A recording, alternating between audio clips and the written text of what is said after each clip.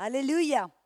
Donc, on vient de voir l'heure dernière, on vient de voir, d'essayer d'établir un petit peu que c'est toujours, que la guérison est toujours la volonté de Dieu, qu'on a vu du début jusqu'à la fin, que Dieu a déclaré que c'était sa volonté et que les œuvres de Jésus, les paroles de Jésus, le ministère de Jésus, et on sait que Jésus est le même hier, aujourd'hui et pour toujours, nous montrer la volonté du Père. Il a même dit, ce que je dis, ce que je vois, c'est, je l'entends et je le vois du Père, c'est sa volonté.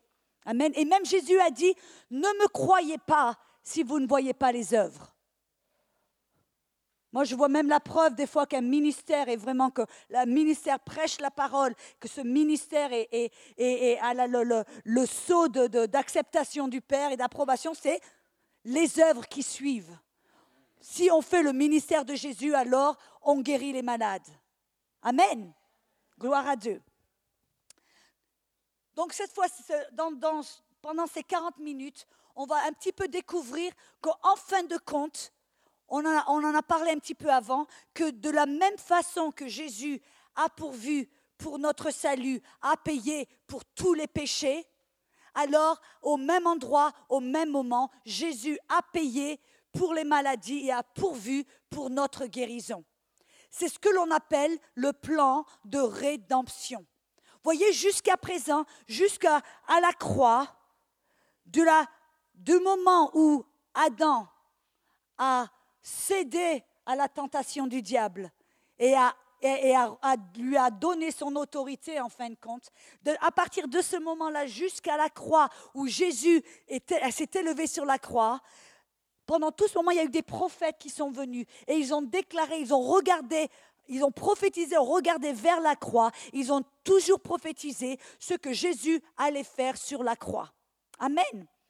Et donc on voit que ce plan de rédemption, vraiment, c'était le plan légal, c'était l'acte juridique légal qui nous donnait l'autorisation et la permission de recevoir la guérison et le salut une fois pour toutes. C'est un acte légal parce que Dieu est un Dieu de légalité. Quand Adam s'est rebellé, quand Adam a désobéi, alors Dieu, qui est un Dieu légal, il ne fait pas les choses en désordre, il ne fait pas les choses contre la légalité, si vous me permettez. Il n'a pas dit, bon, mais écoutez, maintenant on arrête tout. Diable, je te reprends, non, je ne voulais pas que ça se passe, alors je te reprends l'autorité. Il ne pouvait pas le faire, parce que Dieu avait donné l'autorité à l'homme, et l'homme avait donné son autorité au diable.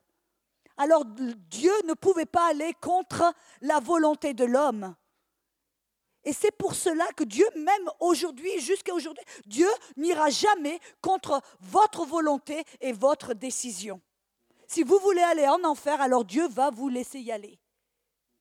Il ne va pas aller contre votre choix. Et de la même manière, quand Adam a désobéi, Dieu a dû amener ce plan de rédemption, il a dû le faire d'une manière légale. Alors pendant 4000 ans, les prophètes ont prophétisé que le Messie viendrait, que le Messie paierait pour tous nos péchés, qu'il prendrait nos péchés et les amènerait comme l'Est et de l'Ouest, l'Occident de l'Orient.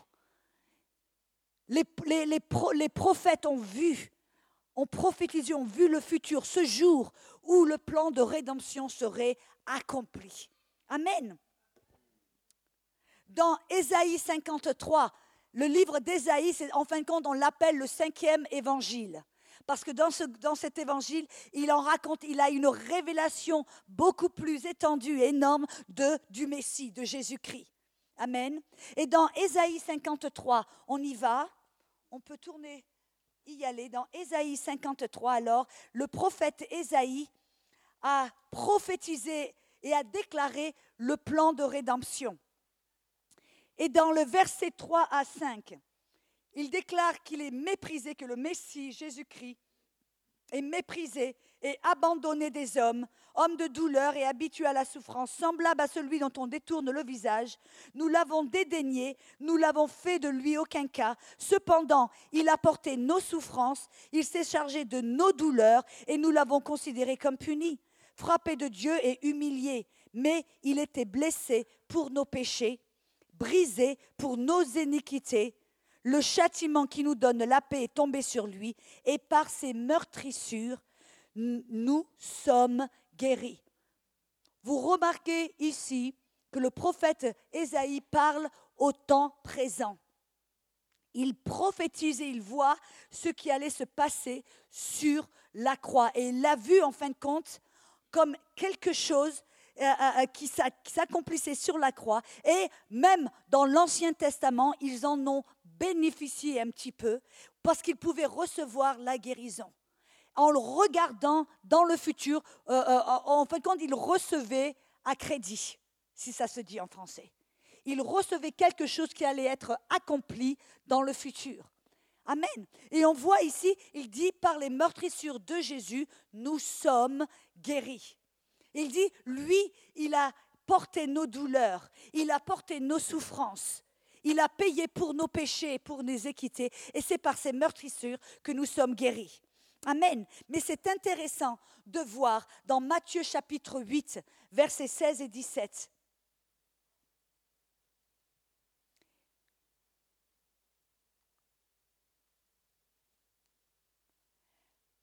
Matthieu chapitre 8. Jésus, ici, nous donne une révélation un petit peu plus grande et approfondie du passage qu'on vient de lire dans le livre d'Ésaïe. Dans Matthieu 8, versets 16 et 17. Le soir, on amena auprès de Jésus plusieurs démoniaques. Il chassa les esprits par sa parole et il guérit tous les malades afin que s'accomplisse ce qui avait été annoncé par Ésaïe le prophète. Il a pris nos infirmités. Vous voyez, dans le livre d'Ésaïe, le prophète dit, il a pris nos douleurs. Mais Jésus, ici, il déclare, il a pris nos infirmités, nos maladies. Et il s'est chargé de nos maladies. Donc, en fin de compte, quand Jésus est monté sur la croix, au même endroit, au même moment, il s'est chargé de nos péchés, mais il s'est aussi chargé et il a payé pour toutes nos maladies. Alors, si Jésus a payé pour toutes nos maladies, si la facture, il y a un grand signe qui est marqué « payé », ça veut dire donc que maintenant, on n'a pas besoin de payer pour nos maladies. On n'a pas besoin d'accepter les maladies, les douleurs, parce qu'elles ont déjà été payées. C'est comme si vous alliez au magasin, vous allez acheter un frigidaire, vous leur donnez l'argent, vous payez, il a une facture qui dit « ok, c'est payé » et il dit « je ne peux pas le prendre avec moi maintenant, mais je vais envoyer quelqu'un qui va avoir un petit camion pour venir le prendre ». Et alors, ce serait comme si la personne vient au magasin en disant « voilà, il y a tel un tel qui a acheté un frigo, je suis ici pour le prendre ». Qu'est-ce que vous penseriez si le vendeur vous dit « ça va être 1050 francs suisses ». Vous dire « non, ça a déjà été payé, je le sais, il m'a dit, ça a été payé ». Et très souvent, la maladie a été payée. Mais le diable vient et dit « ah non, André, il faut que tu payes encore. Tu dois porter la maladie, tu dois la supporter. » Non, le plan de rédemption sur la croix, il y a 2000 ans, c'est ce plan de rédemption, c'est l'acte juridique, légal, qui maintenant, c'est la facture qui marque « payé ». Ça a déjà été payé par Jésus-Christ. Ça veut dire que quand la maladie frappe à notre porte, alors on dit « ah non, diable, voilà, j'ai la facture ». Si vous voulez refuser de payer, alors vous montrez la facture. Alors le plan de rédemption, l'œuvre de Christ sur la croix, c'est la facture qui montre c'est payé. Ça a déjà été payé, je n'ai pas besoin de le payer deux fois. Ah oui, amen. Gloire à Dieu. C'est cet acte légal qui nous donne l'autorisation, la permission de prendre possession et de refuser la maladie et de recevoir la guérison. Amen. Gloire à Dieu. Le plan de rédemption, c'est en fait un plan de substitution, d'union, de substitution et d'identification. Ça veut dire que sur la croix, Jésus est devenu péché pour nous rendre justes. On était pécheurs, injustes. Jésus a pris notre place. Il y a eu un échange qui s'est passé, une substitution où on est devenu, parce qu'on est un avec Christ, alors maintenant il a pris notre place afin que l'on puisse prendre sa place. Et Jésus n'a jamais été malade. Jésus qui est le Christ, le corps du Christ, quand il a marché sur la terre pendant son ministère, il n'a jamais été malade. Et alors nous sommes le corps du Christ aujourd'hui. Il est la tête, nous sommes toujours son corps. Nous avons été laissés ici, nous sommes sur la terre pour accomplir l'œuvre de Dieu. Et si le corps du Christ, il y a 2000 ans, était en bonne santé sur la terre, alors aujourd'hui, nous sommes le corps du Christ et nous pouvons nous attendre à être en bonne santé.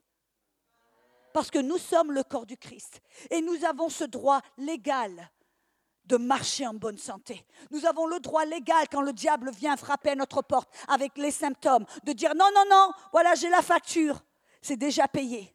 Je ne le paye pas 2 fois. Et on a ce droit légal de résister. Et le diable doit se laisser tomber et se soumettre. Mais si on ne le sait pas, alors c'est là qu'il prend l'avantage. La Bible dit que les gens meurent par faute de connaissance. C'est-à-dire que ce plan de rédemption, c'est un plan qui est accompli, qui est terminé. Quand Jésus, après être mort sur la croix, qu'il a payé pour les péchés, qu'il a payé pour la maladie, qu'il a payé pour la pauvreté, alors qu'est-ce qu'il a fait? Il est allé en enfer. Et la Bible nous dit dans Colossiens 2, versets 14 et 15, qu'il a cloué la loi sur la croix. Et après, il a dépouillé le diable de toute autorité, de toute puissance.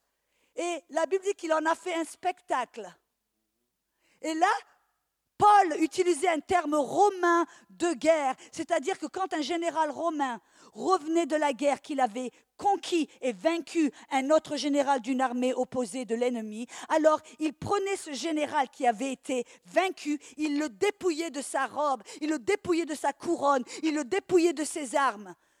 Il le mettait en fin de compte tout nu, il l'attachait à un chariot ou à un cheval et il lui coupait les pouces et les doigts de pied. Pourquoi? Ça voulait dire qu'à partir de ce moment-là, ce général était dépouillé, vaincu, humilié. Il ne pourrait jamais tenir une épée sans pouce. Il ne pourrait jamais se battre et courir et marcher. Pourquoi? Parce qu'il n'avait plus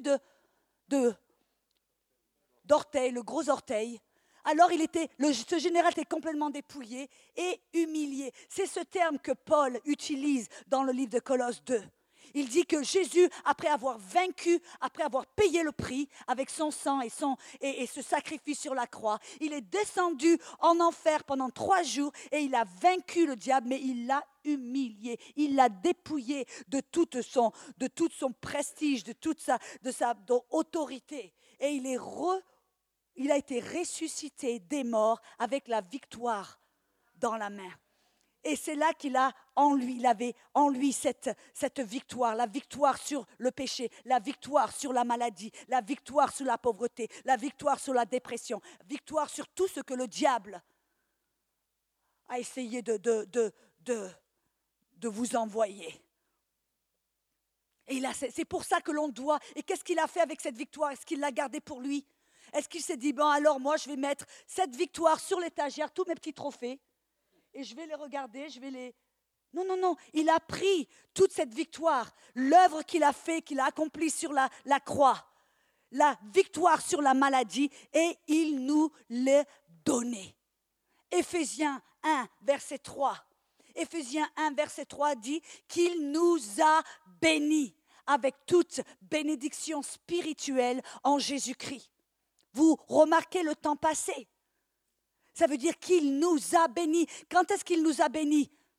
Après qu'il ait payé le prix sur la croix, à travers le plan de rédemption sur la croix, après qu'il ait été ressuscité des morts, il nous a donné la victoire. 1 Corinthiens 15, 57 dit « Merci, béni soit le Seigneur qui nous donne la victoire en Jésus-Christ. » Donc, le plan de rédemption par les meurtrissures de Jésus, c'est un fait accompli. Ce n'est pas quelque chose que l'on regarde dans le futur. Non. c'est quelque chose que l'on doit te tourner vers l'arrière, regarder la croix, le plan de rédemption qui a été accompli il y a 2000 ans, et on doit savoir que c'est un fait accompli, terminé. Ça appartient, c'est déjà fait. Par les meurtrissures de Jésus, nous sommes guéris. Et c'est pour ça que dans 1 Pierre 2, 24, l'apôtre Pierre, maintenant, comme les prophètes, regardait vers le futur, sur la croix. Maintenant, Pierre se retourne et regarde sur la croix, mais dans le passé, sachant que c'est un fait qui est accompli, terminé. Il regarde, il a dit, par les meurtrissures, vous avez été guéris.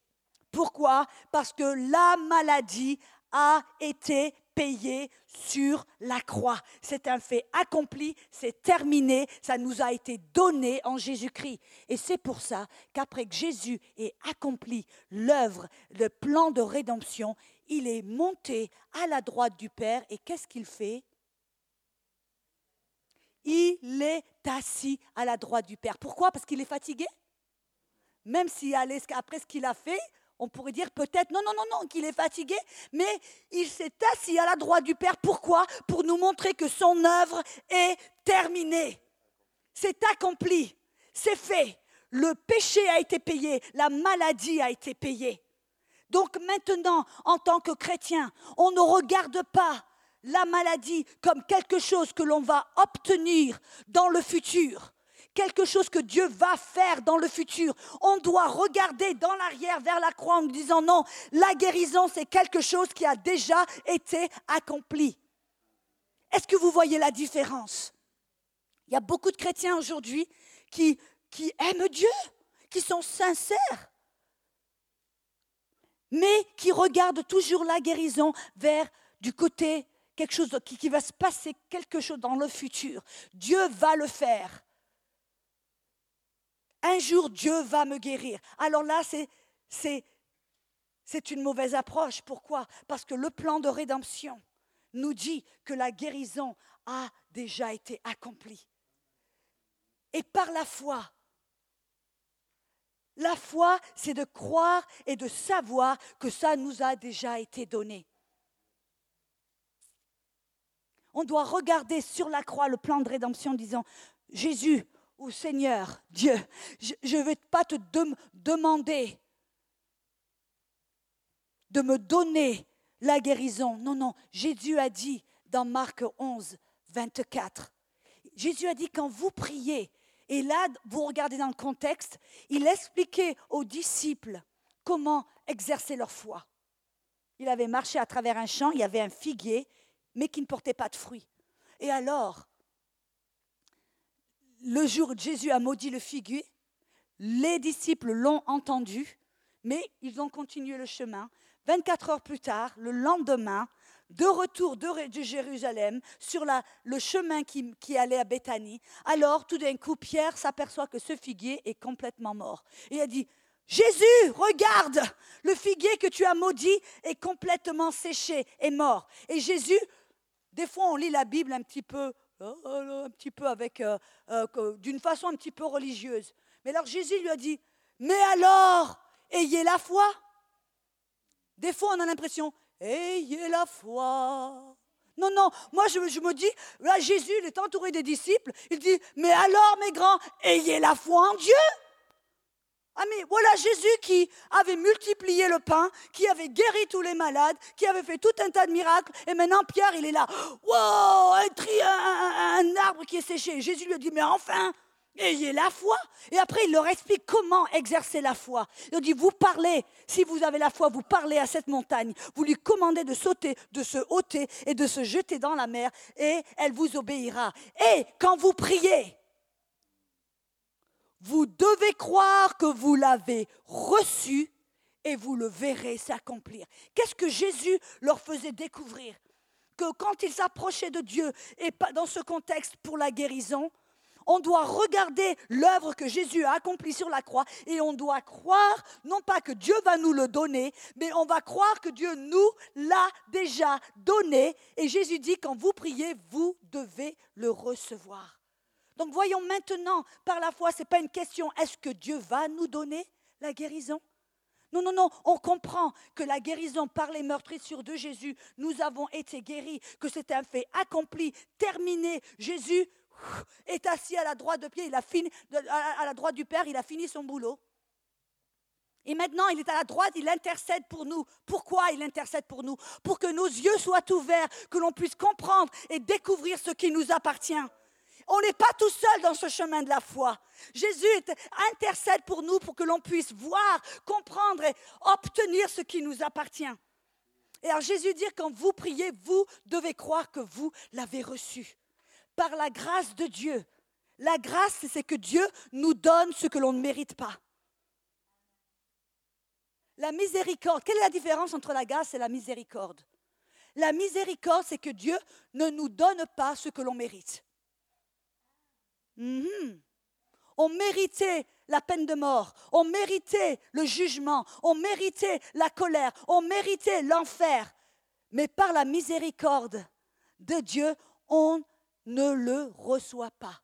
La miséricorde, c'est que Dieu ne nous donne pas ce que l'on mérite. Mais la grâce de Dieu, c'est maintenant, en plus, que Dieu nous donne ce que l'on ne mérite pas.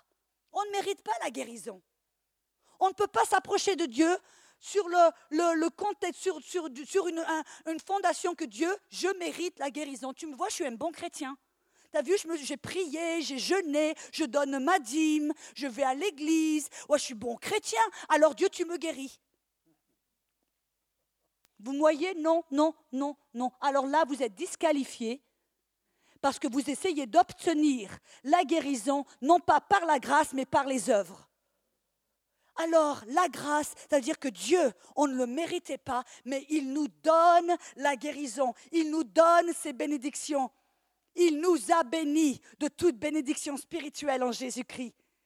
Selon sa divine puissance qui nous a donné tout ce qui contribue à cette vie et à la piété, ici, sur cette terre. Demain, on n'en aura pas besoin. Quand on va avec le Seigneur, on n'en aura pas besoin. On en a besoin maintenant. On a besoin de recevoir cette guérison. On a besoin de recevoir tout ce que Dieu, Jésus, a payé pour nous. Et le fait, c'est que Jésus nous a déjà tout donné. Alors quand on s'approche du Père, on s'approche non pas sur la base de quelque chose qu'il va faire, mais on doit s'approcher sur le fait que par les meurtrissures de Jésus, nous avons déjà été guéris. C'est un fait accompli. Combien de temps j'ai? 5 minutes. 20 minutes? Ah ben super, alors on va en mettre plein. Gloire à Dieu. Amen. En fin de compte, pourquoi est-ce que la plupart des chrétiens ont un problème avec ça? Vous vous rappelez quand Adam était dans le jardin d'Éden? La Bible dit qu'ils étaient tout nus, ils ne le savaient même pas. Pourquoi? Parce que Adam et Ève étaient plus conscients du monde spirituel que du monde naturel. Leurs yeux étaient ouverts, mais parce qu'ils étaient plus conscients de ce monde spirituel qu'ils ne voyaient même pas qu'ils étaient tout nus. Le problème, c'est qu'après la chute de l'homme, les choses se sont renversées. L'homme, au lieu d'être dominé par le monde spirituel, l'homme est devenu dominé par ce monde naturel. Et la plupart des gens, même quand ils savent et ils entendent que la guérison nous a déjà été donnée en Jésus-Christ, c'est un fait accompli, ça a été payé, ça nous appartient, ça fait partie de notre héritage. Mais la plupart des gens ont un problème parce qu'ils se disent « Mais moi, Audrey, je ne le vois pas, je ne le sens pas. Pourquoi est-ce que tu me dis que j'ai déjà reçu la guérison? Mais regarde-moi, je suis toujours malade. » Et le fait, c'est pourquoi? Parce que depuis le moment où on est né, on a grandi, on a été conditionné à vivre et à être dominé par ce monde physique. On est dominé par les 5 sens. Alors, afin de pouvoir vraiment recevoir notre guérison qui nous a déjà été donnée, on doit se reprogrammer, on doit se rééduquer dans ce monde dans cette perception spirituelle. C'est-à-dire qu'on doit comprendre que même si on appartient à ce monde physique, où on a besoin de nos 5 sens, le toucher, le voir, l'entendre, le goûter, le sentir, on a besoin de ces 5. Dieu nous les a donnés. On ne s'en débarrasse pas après qu'on devient chrétien, non. On en a besoin. Si on veut traverser la route, alors on a besoin de voir, d'entendre. Amen. Mais la Bible nous dit qu'on doit apprendre à marcher par la foi, 2 Corinthiens 5,7, et non par la vue. C'est-à-dire qu'on doit tout d'un coup comprendre que même si on vit dans ce monde physique, où on peut voir et toucher les choses, il y a aussi un monde spirituel invisible. Le livre de Colosse 1, c'est Colosse ou Colossiens ? Colossiens, je fais toujours l'erreur. Colossiens, chapitre 1, verset 16, nous dit que Dieu a créé 2 mondes différents.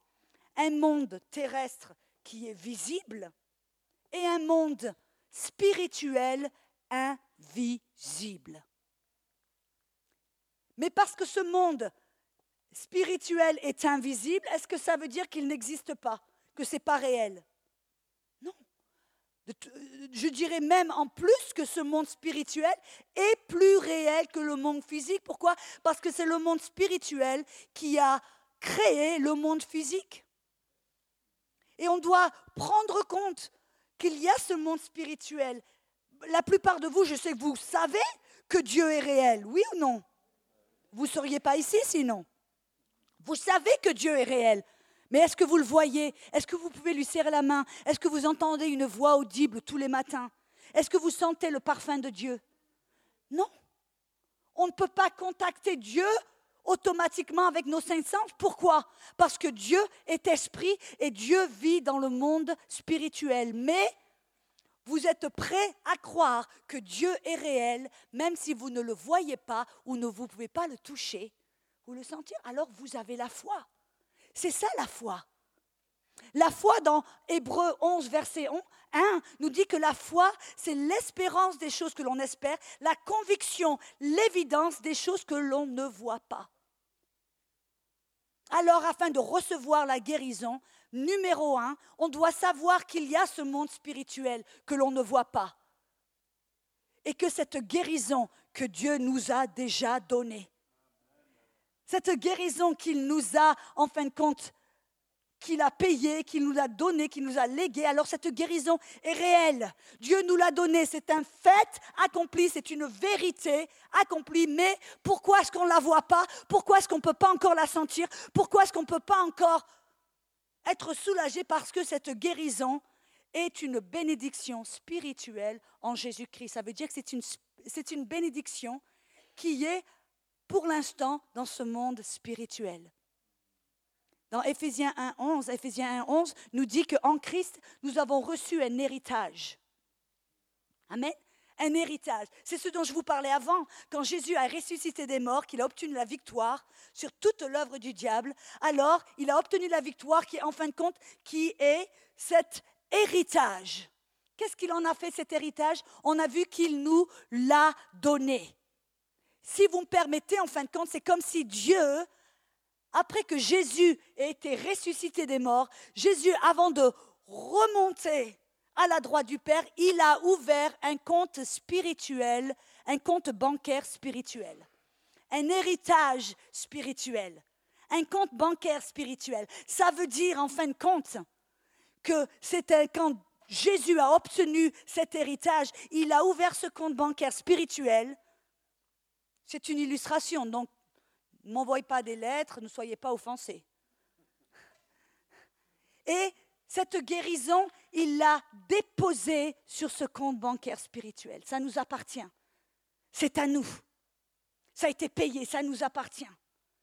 Amen. De la même manière, si vous avez reçu un héritage, vous avez un oncle qui a des moyens, qui est mort, qui est riche, il est un banquier à Genève, par exemple. Et il meurt, et vous êtes sur son testament, et vous, d'un coup, vous recevez 200 000 francs suisses. Et alors, qu'est-ce que vous en faites ? Est-ce que vous allez le mettre sous le matelas ? Non. Qu'est-ce que vous allez faire avec cet argent ? Vous allez ouvrir un compte bancaire. et vous déposez cet argent sur le compte bancaire. Alors maintenant, si vous en avez besoin, si vous avez besoin de retirer l'argent, parce que maintenant vous avez une nécessité, un besoin, qu'est-ce que vous allez faire? Vous savez que ce compte bancaire est à votre nom, que vous avez le droit légal d'y accéder. Est-ce que vous allez à la banque en mendiant, en pleurant, en vous approchant au guichet, s'il vous plaît, monsieur, s'il vous plaît, donnez-moi, j'ai besoin de 1000 francs suisses, s'il vous plaît, je vous promets, je vais vous laver vos WC. Je vous promets, je serai une bonne femme, je vous promets. Qu'est-ce que vous voulez que je fasse? Oh, c'est trop? Peut-être 500 francs suisses? Oh, je ne veux pas abuser alors. Est-ce que c'est comme ça que vous vous approchez du guichet? Mais c'est comme ça que la plupart des chrétiens s'approchent de Dieu pour recevoir la guérison. Ils essayent de motiver Dieu, ils essayent de lui prouver qu'en fin de compte, il mérite la guérison. Comme je dis avant, alors là, ça disqualifie. Parce qu'on n'approche pas Dieu sur la base de la grâce, on l'approche sur la base de nos œuvres et notre bonne conduite. Amen. On ne s'approche pas du guichet de la banque en pleurant, en mendiant, en essayant de le convaincre qu'on mérite cet argent. Non, non, on s'approche du guichet avec assurance, avec confiance, parce qu'on sait que l'argent a été déposé et que cet argent vous appartient. Alors vous allez au guichet avec assurance en disant « Monsieur, voilà, vous montrez votre identité. » Je dis « Voilà, je suis un tel. Je voudrais s'il vous plaît 1500 plutôt. Voilà, 1500 francs suisses. » Et il n'y a aucun problème. L'homme derrière le guichet vous donne vous le voulez en coupure de 50, de 100 ou... C'est ce que la Bible nous dit dans 1 Jean 5, 14.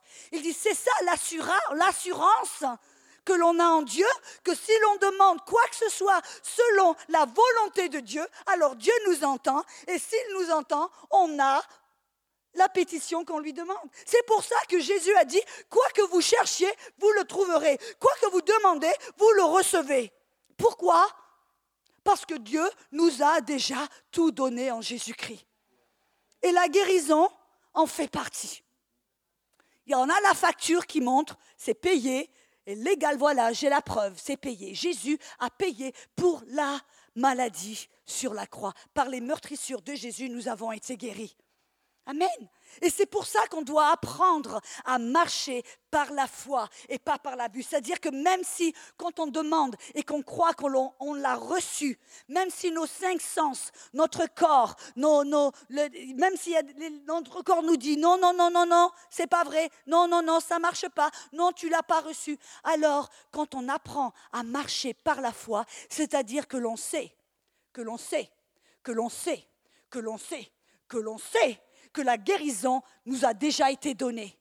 On n'essaie pas de l'obtenir, elle nous appartient. Et alors parce qu'on sait qu'on a reçu la guérison, alors quand notre corps nous dit « non, tu l'as pas, non, ça ne se passe pas, non, ça ne marche pas », alors tu peux dire « tais-toi, moi je sais que je l'ai reçu, je n'essaie pas de l'obtenir, je l'ai déjà ». C'est pour ça que la Bible nous dit, je crois que c'est dans Hébreux, chapitre 4, verset 3, je regarderai la référence, mais la Bible nous dit que ceux qui croient entrent dans le repos. Pourquoi? Quand vous croyez que vous l'avez déjà reçu, alors vous n'essayez pas de l'obtenir. Vous n'essayez pas de courir à droite et à gauche pour essayer d'obtenir quelque chose que Dieu vous a déjà donné. Si je donne ma Bible à Pasteur Werner, alors il l'a déjà. Est-ce qu'il va aller à droite, à gauche en disant « Ah ben j'aimerais bien avoir la Bible d'Audrey, si seulement Audrey pouvait me donner sa Bible ». Non, il l'a déjà, je lui ai déjà donné. Amen. Ceux qui croient entrent dans le repos. Illustration. Ça ressemble à quoi le repos? Je dis « Ok, je dois me reposer ». Ça ressemble à quoi le repos? Le repos, exemple.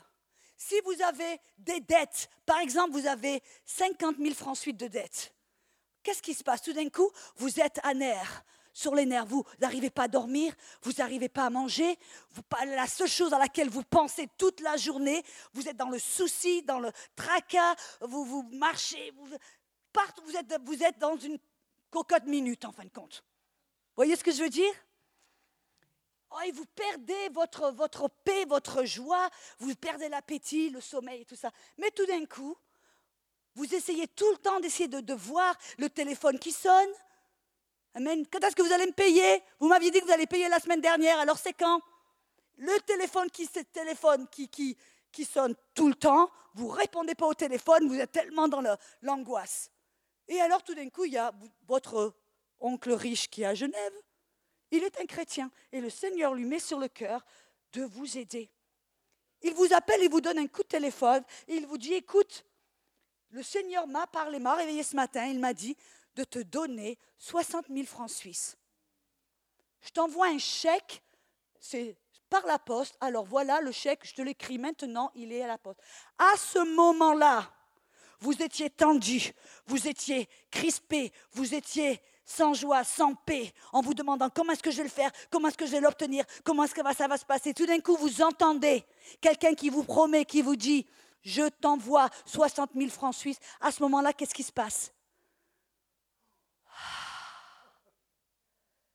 Tout d'un coup, vous entrez dans cette réalité que vous avez reçu la solution à votre problème. Tout d'un coup, vous recevez, mais vous n'avez pas le chèque dans la main. Vous ne voyez pas l'argent encore. Amen, vous ne pouvez pas le déposer à la banque encore, vous ne l'avez pas. C'est simplement sur quelqu'un qui vous a donné une promesse, mais vous avez compris, vous avez cru et vous avez reçu. Alors à ce moment-là, vous entrez dans le repos. C'est-à-dire que vous arrêtez d'essayer de voir comment vous allez l'obtenir. Vous essayez de figurer un moyen pour l'obtenir. Vous rentrez dans le repos en disant c'est déjà fait. Alors c'est ça. Ceux qui croient rentrent dans le repos. Quand on sait que l'on sait que la guérison nous a été donnée en Jésus-Christ, que ça fait partie du plan de rédemption qui est terminé, qui est accompli. Alors Jésus nous dit quand vous priez, vous devez croire que vous l'avez reçu. Et à partir de ce moment-là, on commence à marcher par la foi, même si nos circonstances ne changent pas, même si nos symptômes ne changent pas, même si tout ce qui est autour de nous ne change pas, alors on est convaincu, on sait qu'on l'a reçu, on n'essaie pas de l'obtenir, on rentre dans le repos, on se repose. Et alors vous vous dites, mais alors Audrey, dans le livre de Timothée, 1 Timothée 6,12, il dit que Timothée combat le bon combat de la foi. Alors, qu'est-ce que je dois faire? Je dois combattre ou me reposer? Me reposer ou combattre? Alors, mes amis, le combat de la foi, c'est de rester dans le repos. C'est-à-dire que le combat de la foi, on marche par la foi en se disant, je l'ai déjà, ça m'appartient, je ne sais pas de l'obtenir, je ne sais pas de le faire, de l'avoir. Non, je l'ai déjà, et alors je me repose en me disant, quand le diable vient et dit, tu sais, tu n'es pas guéri, tu vas mourir, tu dis, non, je ne sais pas de l'obtenir. Bonne nouvelle, Dieu me l'a déjà donné. Alors, c'est simplement une question de temps jusqu'à ce que je le voie s'accomplir. C'est ce que Jésus a dit, quand vous priez, vous devez croire que vous l'avez reçu et vous le verrez s'accomplir. Ça veut dire qu'entre le moment où vous croyez que vous l'avez reçu jusqu'au moment où vous le voyez, vous le verrez s'accomplir, il y aura peut-être un petit moment qui va se dérouler. Combien, je ne sais pas. Moi, quand j'avais le cancer des os, alors 8 mois et demi. Mais le fait, c'est que le moment, le jour où je savais qu'il y avait du cancer, où j'ai prié, que j'ai reçu ma guérison, à ce moment-là, je l'avais. J'étais dans le repos et pendant 8 mois et demi, tous les jours, merci Seigneur, tu m'as guéri. La tumeur était toujours là, mais merci Seigneur, tu m'as guéri. Les symptômes étaient toujours là, mais merci Seigneur, je ne sais pas d'être guéri, je l'ai déjà. Et j'étais dans le repos parce que je n'essayais pas d'obtenir quelque chose que Dieu m'avait déjà donné. Et 8 mois et demi après, et pour vous donner un petit peu un synopsis, pendant ces 8 mois et demi, les docteurs sans chimo, sans radiation, sans traitement quelconque, simplement, ils m'ont donné des scanners, des radios pour observer. Et à partir du moment où j'ai compris et j'ai reçu cette guérison, jusqu'au moment où je l'ai vu s'accomplir, alors quelque chose se passait en mon corps. Du dehors, on ne pouvait rien voir du tout. Du dehors, j'étais la même. Il y avait toujours la douleur, il y avait toujours certains symptômes. Mais à l'intérieur, les docteurs ont observé que la tumeur se rétrécissait. Elle se rétrécissait. Elle se rétrécissait. Et à la fin des 8 mois et demi, elle était complètement partie. Et elle est toujours partie, elle ne va pas revenir. Amen. Mais vous voyez, la plupart des gens qui croient qu'ils ont reçu, peut-être qu'ils n'ont pas de radio, ils n'ont pas de scanner, ils ne voient pas ce qui se passe à l'intérieur. Alors la seule chose qu'ils voient, c'est les symptômes, les circonstances, ce que le docteur dit, et ils sont vite abandonnés. J'ai reçu ma guérison, sans savoir ce qui se passe vraiment à l'intérieur d'eux. Quelque chose qui se passe à l'intérieur d'eux, la guérison, la puissance de Dieu qui était sortie de Jésus, qui était rentrée dans la femme qui avait la perte de sang, Marc 5. Jésus s'est arrêté et dit, qui est-ce qui m'a touché? Il dit, mais il y a des milliers qui te touchent. Mais il savait que quelqu'un l'avait touché par la foi, parce que puissance était sortie de lui, était rentrée dans cette femme. Et c'est cette puissance en elle qui a effectué cette guérison. Cette puissance qui était dans mon corps, qui a effectué la guérison, qui a rétréci le cancer, qui l'a éliminé. Alors si vous croyez que vous avez reçu et que vous ne voyez pas un résultat immédiat, qu'il y a toujours les symptômes ou le report ou quoi que ce soit, le report du docteur, alors ne soyez pas découragés, marchez par la foi en sachant que vous avez reçu, vous savez que vous l'avez reçu. C'est juste une question de temps que vous allez le voir à l'extérieur et en sachant qu'il y a quelque chose qui se passe dans votre cœur. Vous ne pouvez pas le voir, vous ne pouvez pas sentir, mais la puissance de Dieu est à l'œuvre en vous. Amen.